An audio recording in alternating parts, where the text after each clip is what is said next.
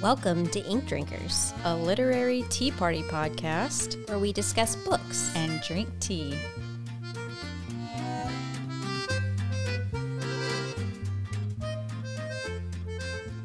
Hi, Marissa. Hey, Jamie. So, I have been making more of an effort to write down quotes from books that I've enjoyed.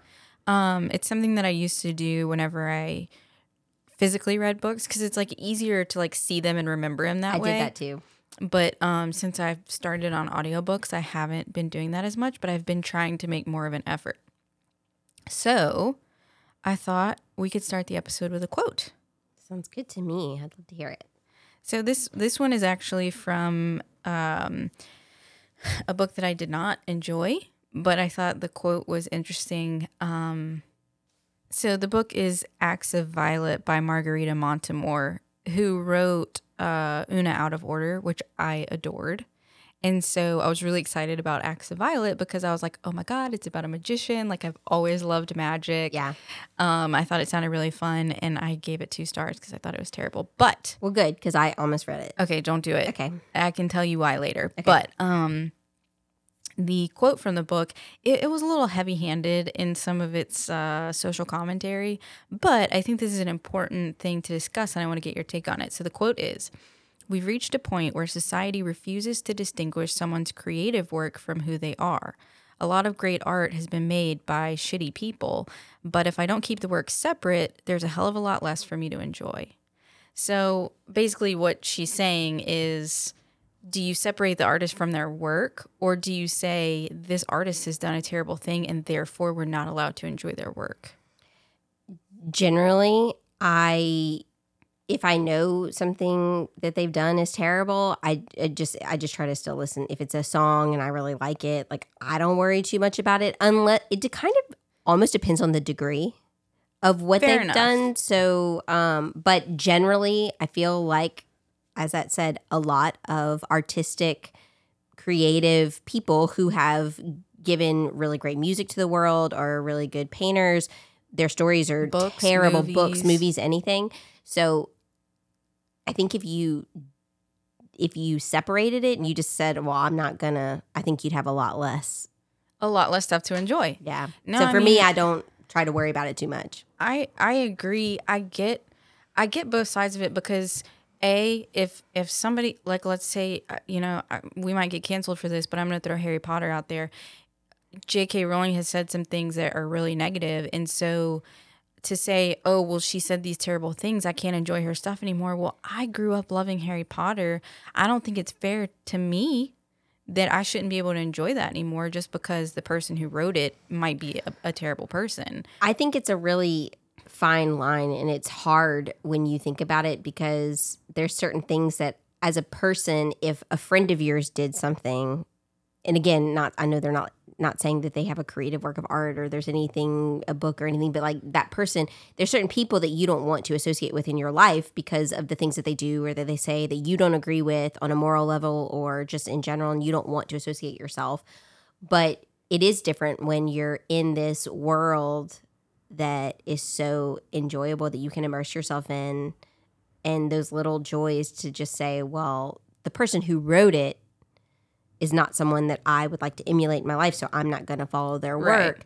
is different, I feel, than this work is joyful and like brings me joy. And I don't know, it's so hard to say, but for me personally, if I had to say one or the other, I would say I personally would just enjoy the work if I enjoyed it.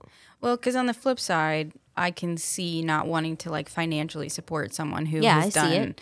like a negative thing that you don't support the thing that they've done. But so yeah, I mean it's a tough. It's really hard to say one way or the other, but yeah, I don't know. Starting off with a very serious topic today. Yes. And I really didn't mean for it to be like No. serious or bring us down. I just was curious, there's different philosophies out there, and I thought it would be interesting to discuss. What I also think happens a lot is that you've already either read the books or watched the movies, and then you find out after the fact, I feel like. And so you're already invested in their work and like how it makes you feel. Right. And so at that point, are you going to give up that feeling based on who they are when you don't even know them? But I see your point. Like, But that brings up a good point that I think a lot of what's going on these days is judging people retroactively for things that maybe were acceptable at the time, but they're not now. And I don't know that you can always do that, though. I think that's one thing that makes I'm on the fence about things. Like when someone's like, well, 30 years ago they did this and we're just now learning about it. It's like you're going to just completely... Now you don't want to, I don't know. It depends on what it is. I think the problem is that these days a lot of the loud, people are trying to make things just completely black and white, right and wrong, yes and no, when it's just not that simple. I 100% agree with that. And that is a pretty good statement for anything. Of course. Yeah. Absolutely. Okay, well, let's jump into books. Yeah.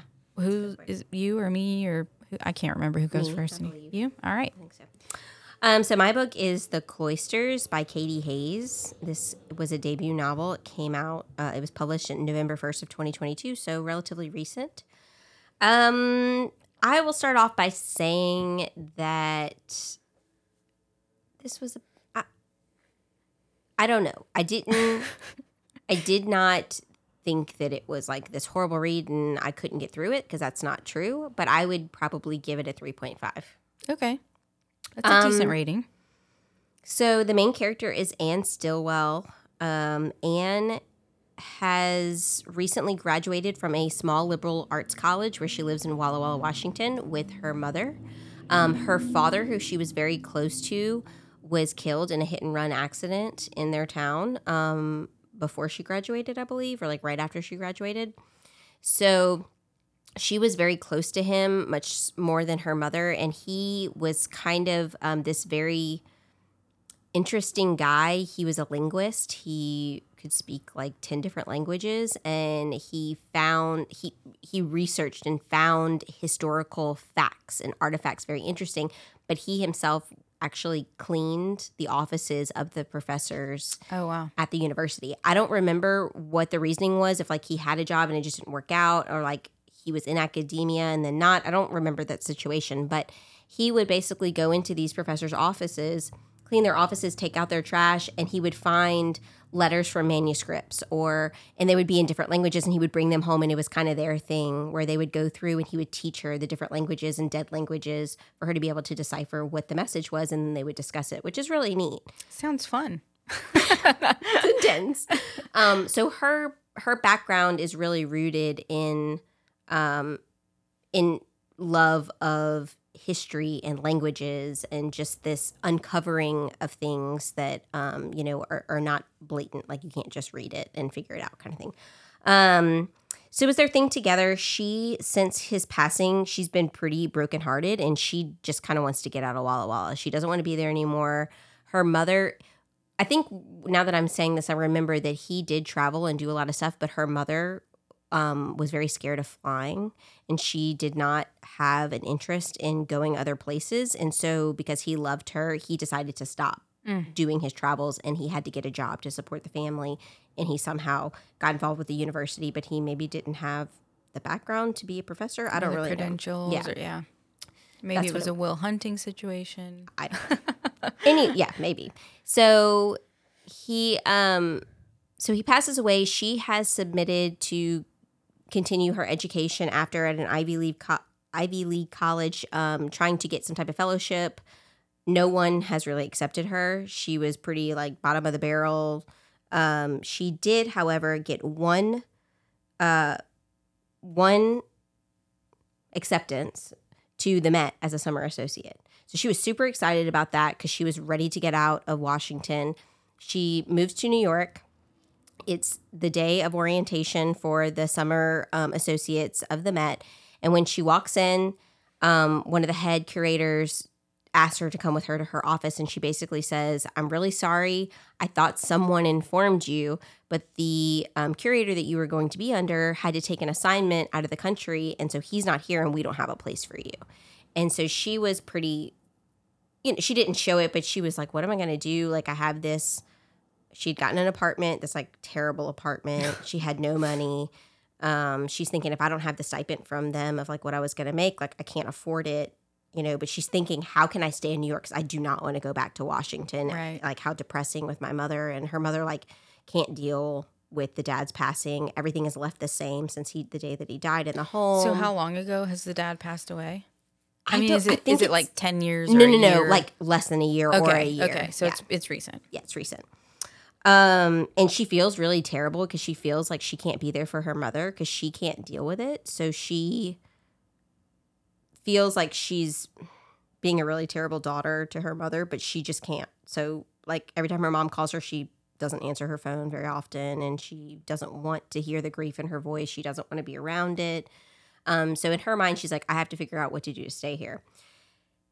At the same time, the moment that she's basically told by the curator that they don't have a place for her, another curator walks in. His name is Patrick, and he's actually the curator of the cloisters. Ah. And so the title. Yeah. And so he walks in and he's like, so-and-so just quit. We need another person on the research team. Do you have anyone?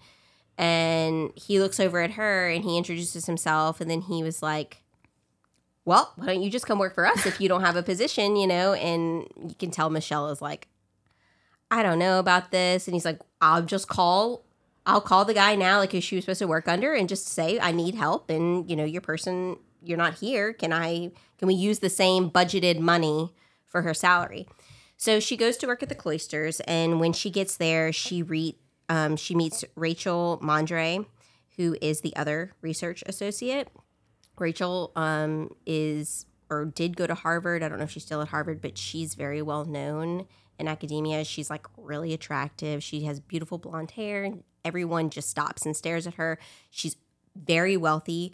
Both of her parents died in a boating accident. I was about to say, dang, this girl's got everything except that. So she has inherited all of her parents' money. She's kind of abrupt. She's really good at what she does, and everything is really focused on the work that they're doing. But people know her and don't always have the best impression of her, just because she's very cold. Fair enough. Yeah. Leo is the head gardener at the cloisters, and right away you can tell that he and Anne kind of have something like chemistry going.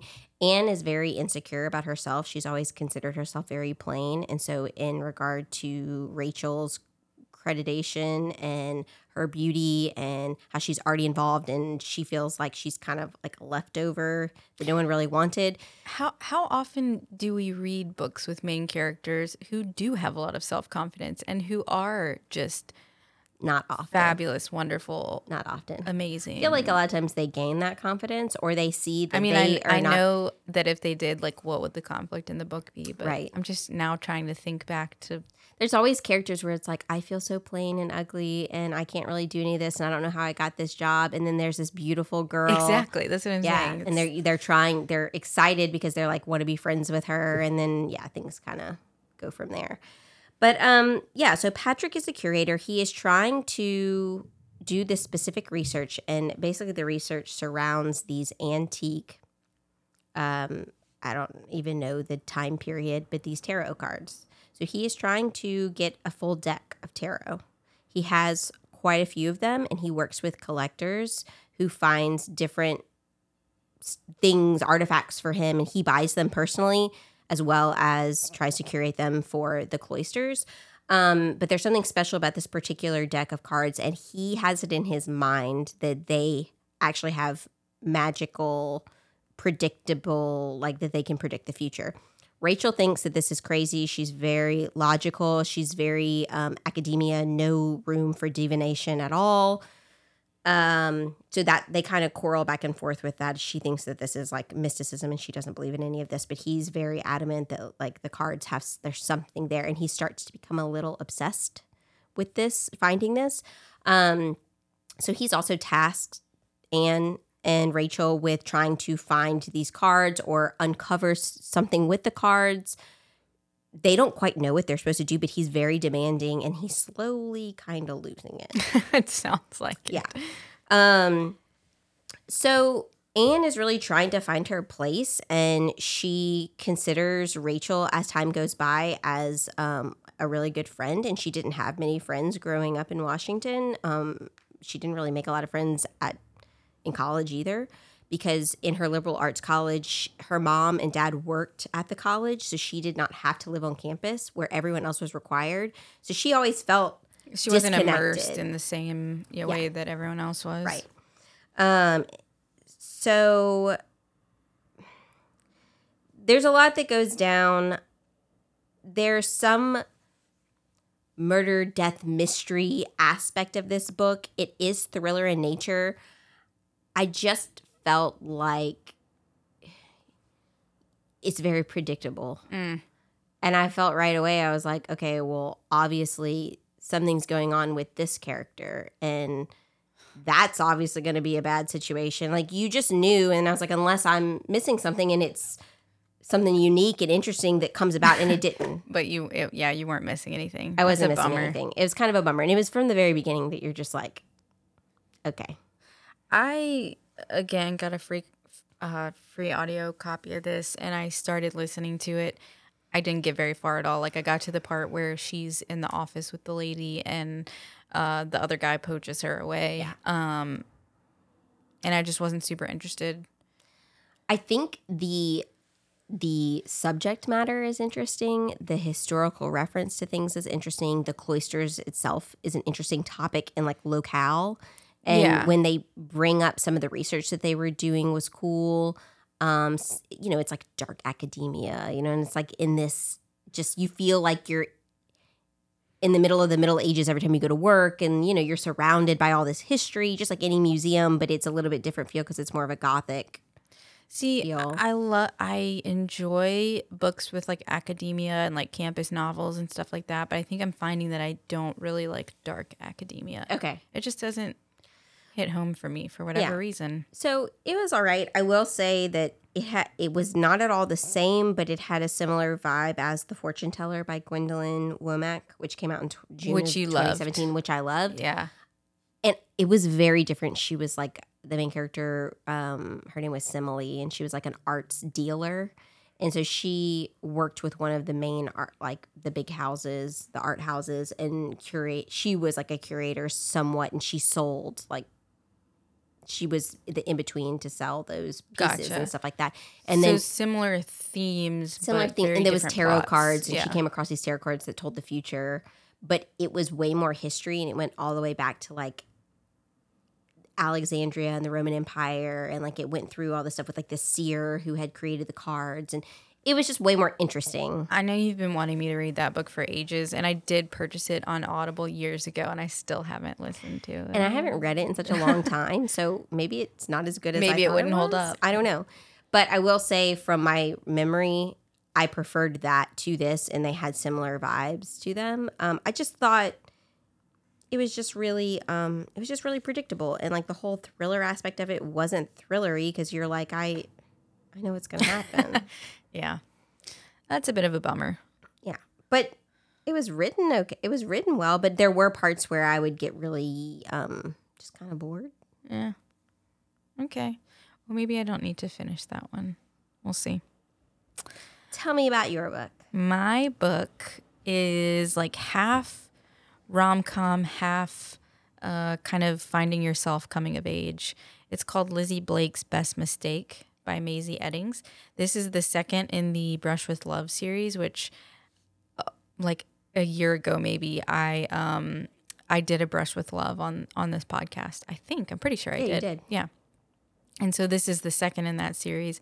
I'm thinking there's going to be 4 because there's like 4 main best friends. And so I'm thinking it's going to go through each of their that was my question. Stories. Okay. So this one is obviously Lizzie. What? I know. Surprising, right? I did see that the next one is going to be Indira, which I love the character of Indira, so I'm excited for her story next. But anyway, so Lizzie she struggles from really severe ADHD. So she is just a very like all over the place, kind of person. She's her own mother tells her, like, you're just too much. Yikes. Which, yeah, she like struggles with her parents because they don't know how to deal with her. Right. And they're not very nice to her because of it. Like her brother is, The golden child. Yes, the golden Okay. child. And they're kind of like, we don't know what to do with you. We don't want to introduce you to our friends. Like, just, whatever. So she's kind of struggled with that her whole life and dealing with the way she's been treated with her parents, but also dealing with just all of the stuff that's constantly going on in her brain. So one night she's out at a bar and this Australian walks up and orders her a drink. And she's like, I'm here for a date. And anyway, that doesn't go well. That doesn't matter. But so she and the Australian start talking, and he's only in town for a couple nights for work. He lives and works in Australia, but he works for this like swimwear line, and they're trying to set up a branch in the United States. And so he's in town trying to get that set up. And then he's going back to Australia. So they have a one-night stand, a very graphic one-night stand. It's very open door, very many eggplants, but it was well done. Uh-huh. It was enjoyable. Can I say that? I liked it. Can I say that? Yeah, you can say whatever you want. So anyway, they have a one-night stand. He goes back to Australia. She goes back to her life. They had a connection. I mean, they definitely had a connection when he was there, but they know, like, this is it because we live in different countries and, like, halfway across the world. But she realizes a couple of weeks later that she's pregnant. Yeah. So I kind of figured that's where this was going. yeah, and so it's really, this happens at the very beginning of the book. Right. It's not Giving anything away. and I'm pretty sure it says like in the description of the book that like she gets pregnant, Right. Because that's part of what leads to the story. It's not part of the story, if that makes any sense. So anyway, she's like, okay, well, I'm just gonna do this. I'm gonna do this. So she calls Rake. Did I say that his name was Rake? His name is Rake. Like Rake? Mm-hmm. Okay. And they have like a little exchange at the bar about like Rake, like a rake in a romance novel kind of thing. Okay. So anyway, his name is Rake. She calls Rake up and she's like, look, I'm just telling you this. You don't have to be involved. Like, I don't care. I don't want anything. I don't want any money. I just felt like you deserve to know I'm pregnant. And he's like, okay, I'm moving to America and we're going to do this. And she's like, wait, what? No, I'm not asking you to do that. You don't have to. Like, what's going on? This is weird. Does she want that? I mean, I don't think she's against having help, but she's just kind of like, why would you just uproot your entire life just because I told you I'm having a baby? Like, I don't understand what's going on. And he's like, I hear you. I'm going to take the next flight to the United States. We're going to discuss this and we'll figure it out. So he comes. They talk about it. They agree. He's going to move to the United States and he's going to help out. Like, he wants to be a part of his child's life. So the book is really just about the two of them, their relationship, but also like what they're going through to try to figure out how to make this work.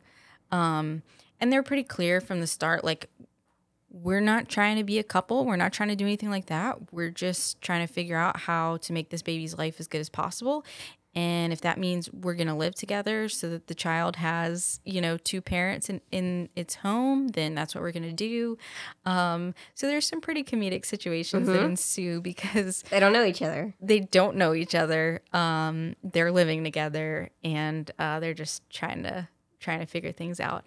But it was funny. It was really sweet. And like he kind of calms that part of her, and he's very rigid, and it kind of takes him out of that. So they complement each other really well.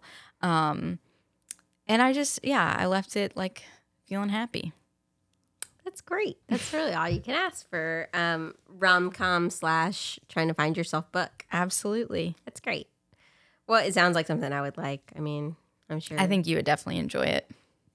And like all of the reviews that I read on Goodreads of like my friends who have read the book were like, this was just wonderful. Yeah. Yeah. Awesome. Yep. Want to talk about the tea? Let's do it. First, What do you think? Do you like it? I do like it. Okay. It's yum. Marissa was very excited about this one. It smells delicious. It tastes delicious. I ordered it from Republic of Tea. It's called Cardamom Creme Brulee. So, of course, it's got to be delicious. Inspired by the classic French creme brulee, infused with the exotic spiciness of fresh cardamom. A splash of warm milk brings out the richness in this cup. It totally would. Milk would be good. The ingredients are black tea, sweet blackberry leaves, natural caramel, vanilla flavors, and cardamom seeds. It's sweet, but really delicious. It's very delicious. And when you said all of the flavors, as you were saying them, I was like, I taste it. I taste it. The blueberry? It. Yeah, there it is. It's there. Yeah, it's a good one. Yeah, I'm always just scouring like tea websites for new different stuff for us to try. And I happened to come across this one on the Republic of Tea. And I was like, well, obviously we have to try this. It has creme brulee in the name. Yeah. And I'm glad I found it. It's delicious. Yum.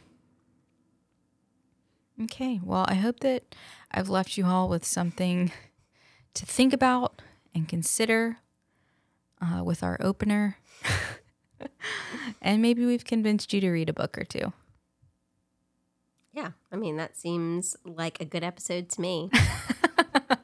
I mean, a little thought-provoking. If we do say so ourselves. Some reads, some either recommended or not sure. Yeah.